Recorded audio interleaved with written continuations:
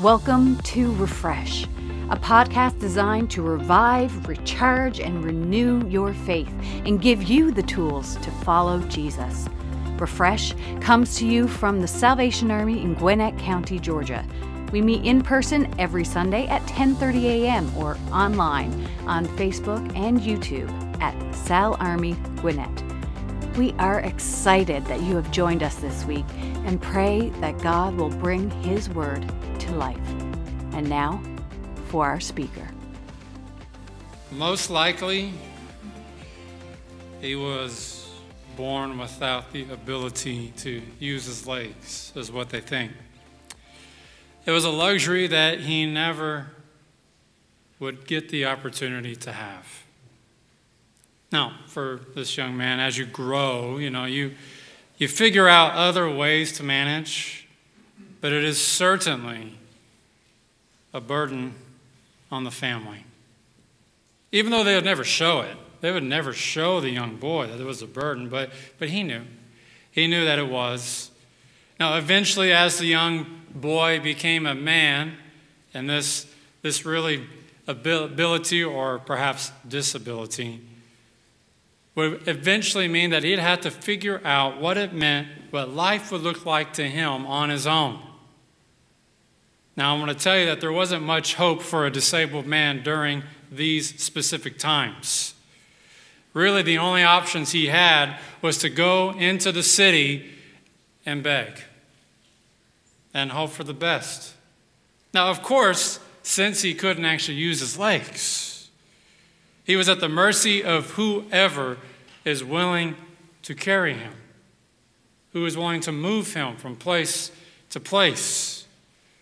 Now, sure, there were better days than others.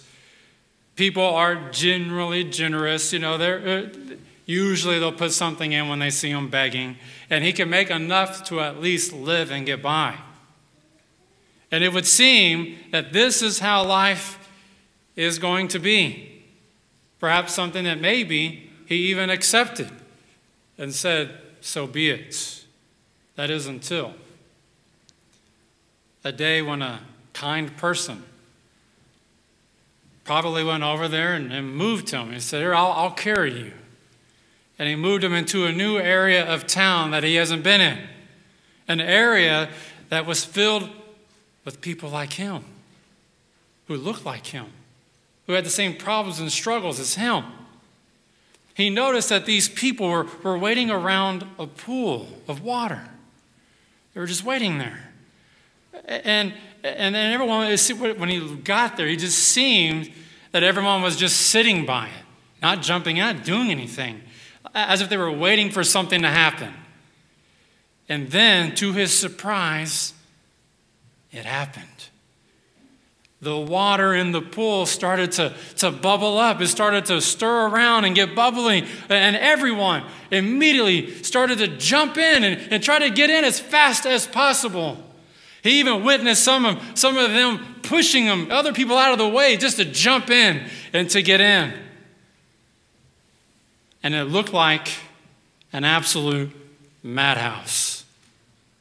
Just chaos jumping into this pool. Those who were able to jump in before the bubbles disappeared left the pool, particularly the first one, would leave this pool filled with excitement and joy. They would usually run off from outside of the pool down the street, skipping and shouting for joy because they have been healed of whatever disease they may have. The rest, the rest who couldn't make it in just waited until the next time it happened. Out of the pool, back on the sidelines, and just wait. Whenever that would be. And so after talking to another local who's been there for a little while, the man was told that this was the pool of Bethesda, a healing pond that can cure any disease. And that, my friend, is as long as you are patient for when it to happen. So when the water starts to bubble, though it may be short and quick, that's when you start to make your run to the pool, my friend. Jump in and be the first to get in. Now, this sounds amazing. This sounds like something I can get behind. Just wait here until some waters bubble up and I jump in and I'm healed? Sounds like a good deal. So filled with hope, the man decides that this is exactly where he needs to be. This is where I will sit and wait. It's just a matter of time, he thinks, before he himself will get the use of his old legs, and he will be the one leaving Bethesda shouting and screaming for joy down the streets of Jerusalem. Let's pray together. Father, I thank you for this opportunity to dive into your word and to look into your scripture. Father, I pray that the words that come from here are only the gospel truth. That there's nothing I say that is from my own personal interpretation, but only your revelation. Father, if I say anything that's incorrect, that's not from you, then Lord, I want to be corrected on the spot. I only want to speak your truth, Lord, to your people. So, Father, this is my prayer. In Jesus' name, amen. Well, this morning, we're going to be examining the third sign or miracle. The third sign or miracle that was performed by Jesus in the book of John. Now, for those of you who are just joining us for the first time, be it in person or online or even in a pod, whatever avenue it is, we welcome you. We're so excited to have you with us. And what we've been doing for the last 2 weeks anyway, is we've been traveling through John, talking about the 7 signs or miracles that he performed in that book. Now, week 1, of course, we all dived in and looked into when Jesus turned water into wine. And we all know that one, and we know that that's the first one. And then last Sunday, we watched a deathly ill child on his deathbed be healed simply by the faith of the child's father. That the father just believed Jesus when he said it would be done. He just believed him at his word. And the child was healed instantly. May we all have faith like that. But our journey this week starts in John chapter 5 with another healing. Seems to be a lot of those. There seems to be a lot of sick, hurting people. And Jesus is going to perform another healing in a moment. But this one's a little different. This one's a tad unorthodox, if you will, just a little different than what he's done so far. It's not your typical healing story. Now, you may notice right off the bat, at least I did in chapter 5, when you go from chapter 4, which is when the child was just healed. We just talked about that last week. But when you go into chapter 5, just the very next sentence, verse 1, you will notice that that verse starts with these 3 words. Some time later. Now, of course, those words, they speak my curiosity.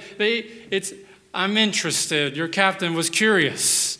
What do these 3 words mean? Some time later. Are we talking about the next day? Was Jesus there the next day in Jerusalem, it says? Or maybe it was a month later, perhaps the following week. When was some time later? Well, I want to say that we aren't exactly sure. After I went through and I looked through all the research, we're not sure about the exact timeline of what sometime later means. In fact, this sign, this miracle, what I was able to find, that when I looked at those 3 words, sometime later, and I looked at the context of the other Gospels, of the other 3 Gospel writers, what I learned is that this one that we call the miracle 3, sign 3 in the book of John, is actually not his 3rd miracle. When we add the context in from the other Gospels, we learn that it's actually the 18th sign or miracle that Jesus performed in his life at this point in time. So literally, quite literally, some time later means just that. He has been busy loving and caring and compassion on other people. In fact, let me just tell you real quick, let me just show you, since chapter 4, just that little space, that blank space between chapter 4 and the beginning of 5, let me tell you what Jesus has done. He drove out an evil spirit from a man. He healed Peter's mother-in-law from a fever. He spent the night healing anyone. I'm talking, this was amazing. He went into a city and he said, I will heal anyone who comes and waits in line. If you're patient and wait, I'll heal you. And it says that he was there all night long, all through the night. They just wouldn't stop coming. And he kept healing and healing. And then he cleansed the man from leprosy. He healed the centurion's paralyzed servants. He healed a paralytic from a roof drop. They brought him down and he healed him there. He healed a man's withered hands. He raised a widow's son from the dead. He calmed the storm with only 2 words. He cast out demons and threw them into a herd of pigs. He healed a woman with bleeding issues. He raised Jairus' daughter from the dead. He gave sight back to 2 blind men. And he healed a man who wasn't able to speak and gave him a voice. And now, some time later, Jesus is in Jerusalem. Now, why is he there? What brings him to town? Well, the scripture says here that he was there for one of the Jewish festivals. Now, we don't know which one. It doesn't say. John doesn't actually give us the context of why they were there. It just says that he was there for the feast of the Jews. It could be multiple reasons or festivals. But while Jesus was in town, while whatever the reasoning that brought him and his disciples to Jerusalem, when he was in town, because remember, he did spend most of his time in Galilee, but while he was there, Jesus decides to pop his head into an interesting area of town. He decides to go somewhere, or maybe a lot of people don't travel to. He decides to visit the pool of Bethesda. Now, it was a pool that was believed to have healing capabilities for anyone who entered it. But there was a catch, you see, and they all knew this legend. They all knew what the catch was. You had to wait outside of the pool area until it started to bubble up like a jacuzzi. And then once it started to bubble up, the first one that jumped in would just be miraculously healed. And then they can leave from there brand new. The healing pool was located outside of the temple area. Or in other words, it wasn't around the holy stuff. It was outside the holy stuff. Most likely because of the type of crowd that this area brought in.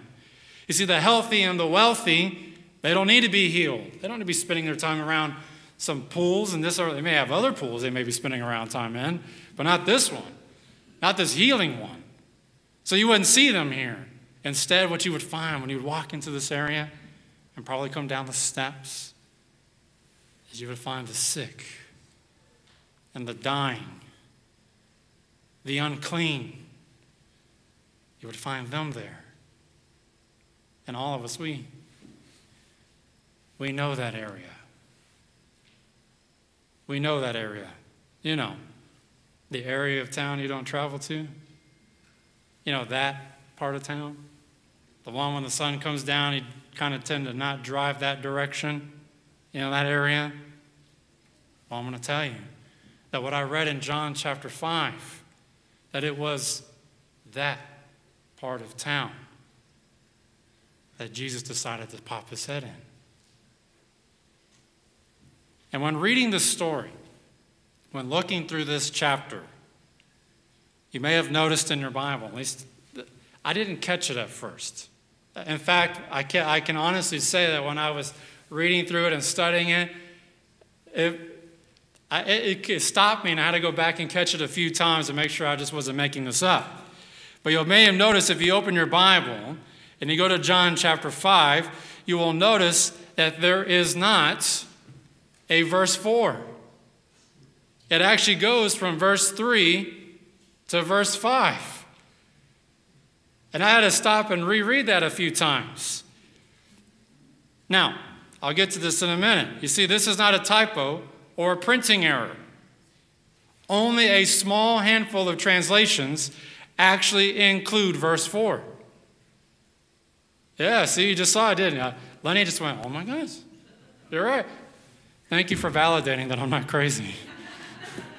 All right, I feel good now. Lenny said I'm good. But you're right, there is no verse 4. This is because when I started looking at that, I go, okay, why? Why is there not a verse 4 in this thing? And only a small handful included. This is because it was determined by actually many different biblical scholars that verse 4, only that one verse, verse 4 was added by another author in the 2nd century who was not John. Just that one verse. John didn't write it. And there are many scholars who were able to validate that hypothesis. So most translations, including mine, skip it. It goes from 3 to 5.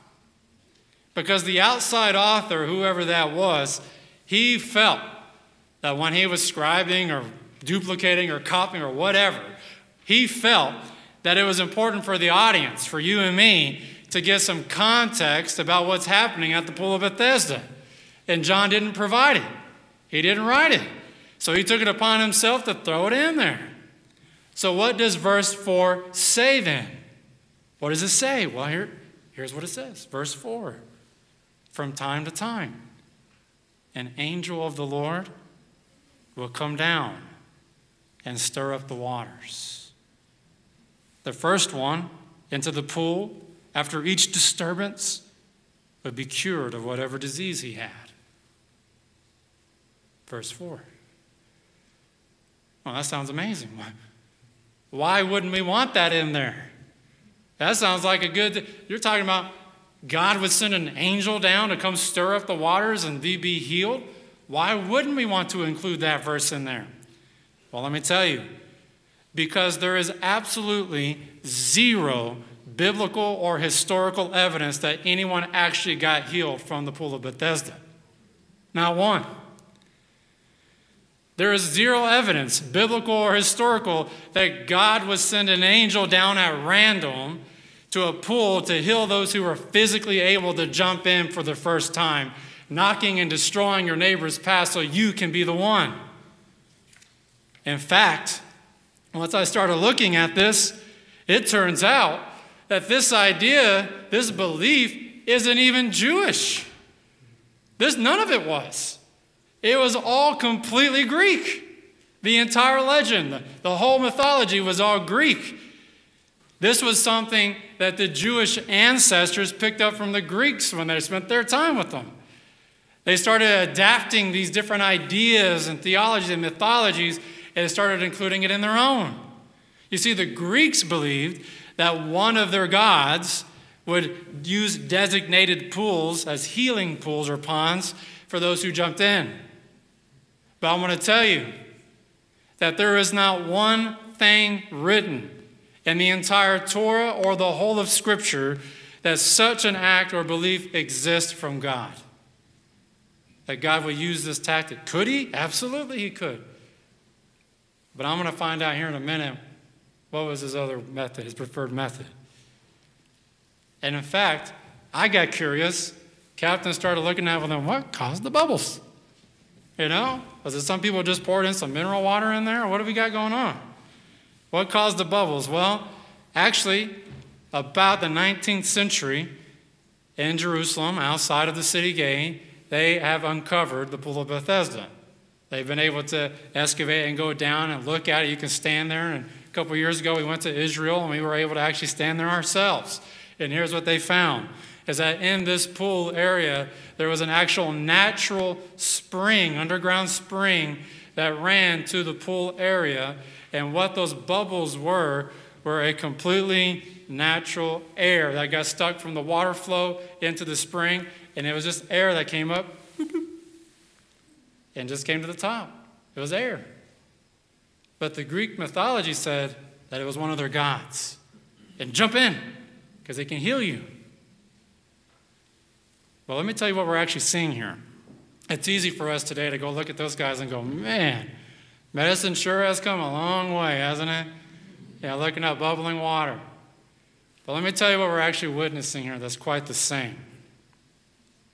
is that we're seeing as God's people, His chosen. Those who call upon His name, that when they're hurt and sick, that they're putting all their faith in other beliefs for one simple reason. Hope. Just hope. That's what we're watching. That's what we're seeing. All day. That's what the scripture says, all day, all night. They would just wait. These people would come to the pool of Bethesda and they would just wait. There is no life. There's nothing else. They would just wait and they would stare at the water. They want to make sure they catch it when it happens. They can't see anything else. All their energy, all their focus is on that one thing. I have to wait until the bubbles. Waiting for that first sight. They didn't want to miss it. They didn't want to miss their one chance. Maybe it was them this time. They get to jump in first. And people arrived historically at this area, at this pool, filled with hope. Feel that this is it. This is my chance to be healed and to be able to be once again whole. And over time, what we see in the scripture, including on this day, is that their hope turns to anger and bitterness. To the point that they would even turn their own back on their brothers just so that they could be the first ones in. This is my turn. You can't get in this time. I've been waiting here for so long. And it was right here. This is where we find John chapter 5. That while their eyes were on the water, staring and waiting for their moment, happening over here, entered a man down the steps. It was Jesus. And he stood there. And he can see all of them looking and staring at the water.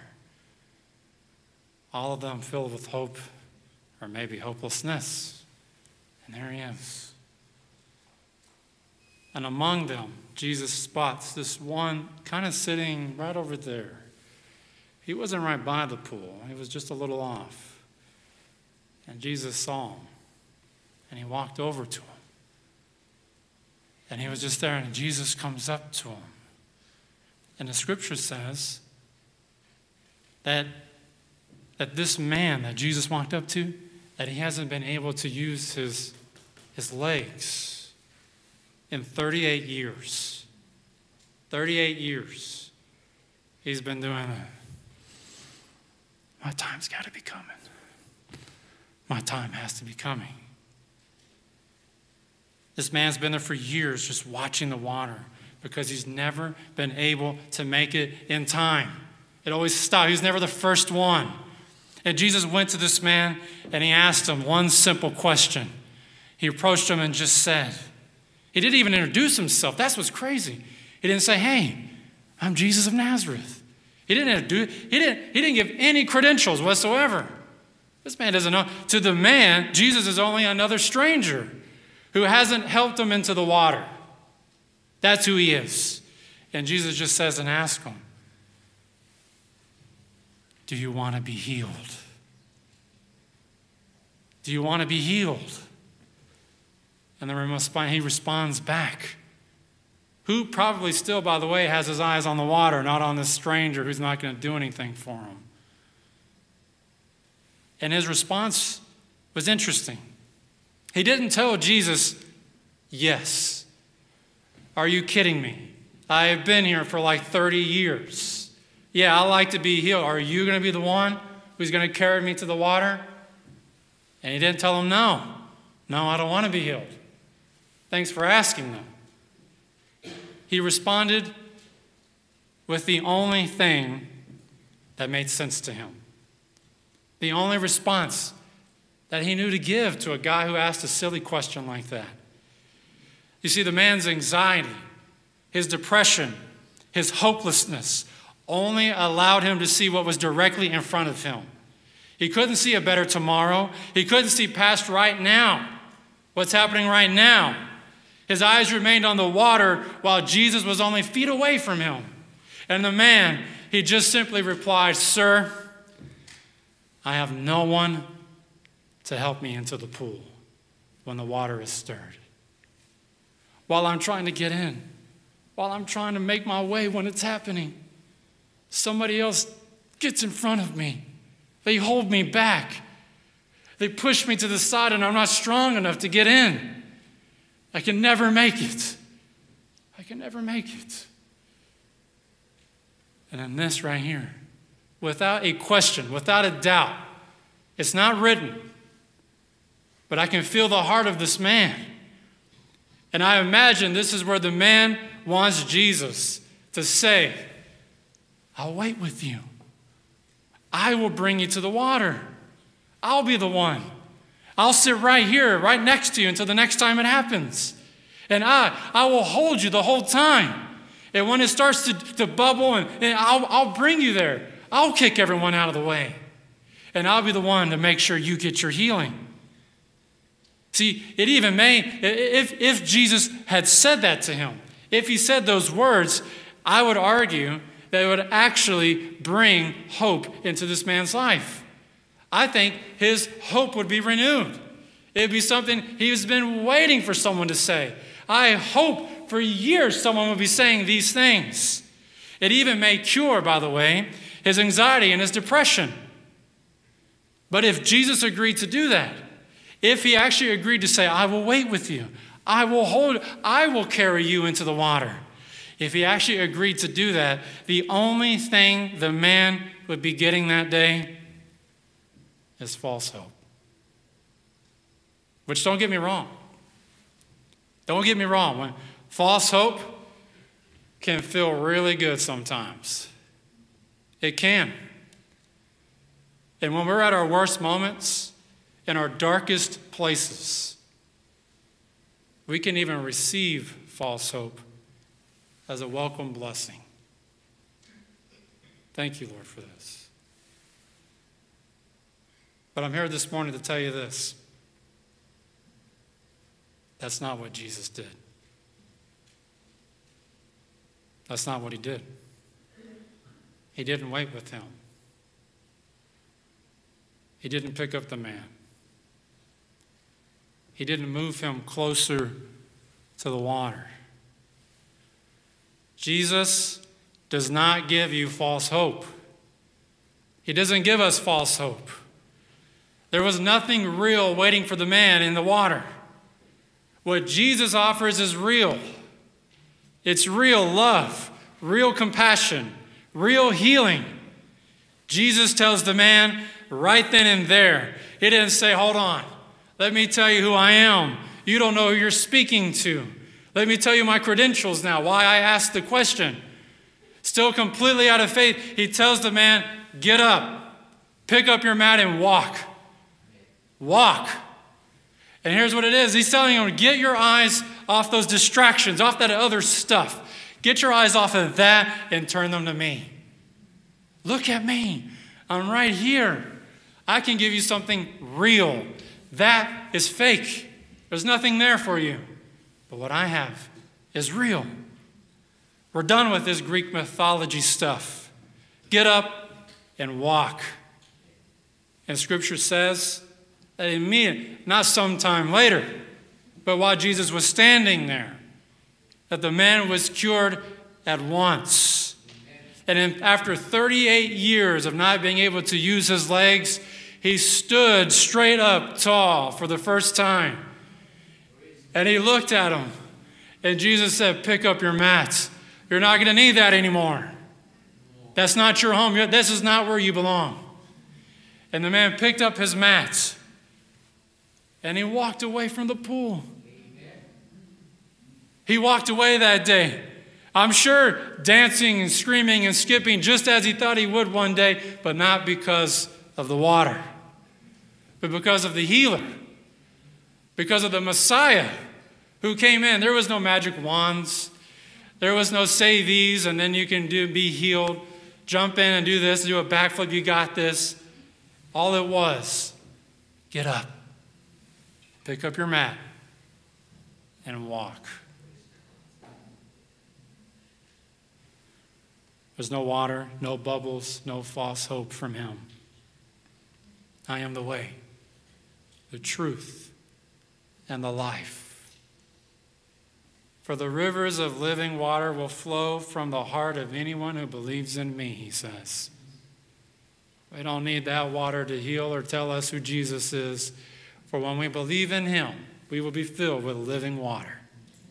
The waters will flow from his church, he says. His people, he says. And let me tell you what that means.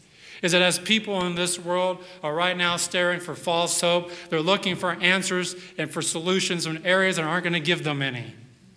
But right now on this earth, his church, you and I, are filled with living water. We're filled with it. And then you and I have this opportunity to go and bring it to the world. That we could, don't look at that water. This water won't do anything. But I have something that will never make you thirsty again. Living water. Jesus is standing in front of you right now. In front of us. In front of me. But I want to say that so many. And I'm not exempt from this. I'm flesh and blood. Many of us, including myself at times, have turned our eyes off of him and we stuck it on fear and anger and anxiety and depression, failing bodies, tragedies. We tend to focus on hopelessness. And this morning, I'm going to tell you, there is no road to hope there. There is no road to healing there. There's also no road to forgiveness there. That what Jesus did that day at Bethesda wasn't a one-time deal. It wasn't for us to read thousands of years later saying, at one time, Jesus used to do this stuff. Amen. It's there to say that Jesus was there before, he was there then, and he's there now. He can do this stuff now. Now I'm going to tell you my opinion where I fall in. So this is not scripture. Is that I believe God can still do the miraculous and the miracle just like he did for the man at the pool that day. That I believe that what reason, rhyme, well, I don't know. I'm not God. But I know I have seen it happen. But I also believe, wholeheartedly believe, that God can work through miracles through today's medicine and doctors and nurses who can use God. God uses them. In our most time, when we're stuck on anxiety and depression, sometimes God surrounds us with nurses and doctors to speak hope into us. That there's truth. There's life. There's a way in him. God works how God works. And from what I read, it's not through bubbling water. Even though he could, I guess. But our God is real.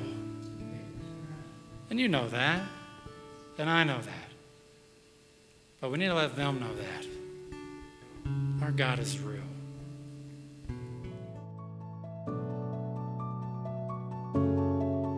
Thank you for listening to Refresh. Be sure to hit subscribe and like us on Facebook and YouTube to never miss an episode. If you liked what you heard, be sure to share it with your friends and family. We pray that you will be refreshed and ready to take on your week. See you next time. God bless.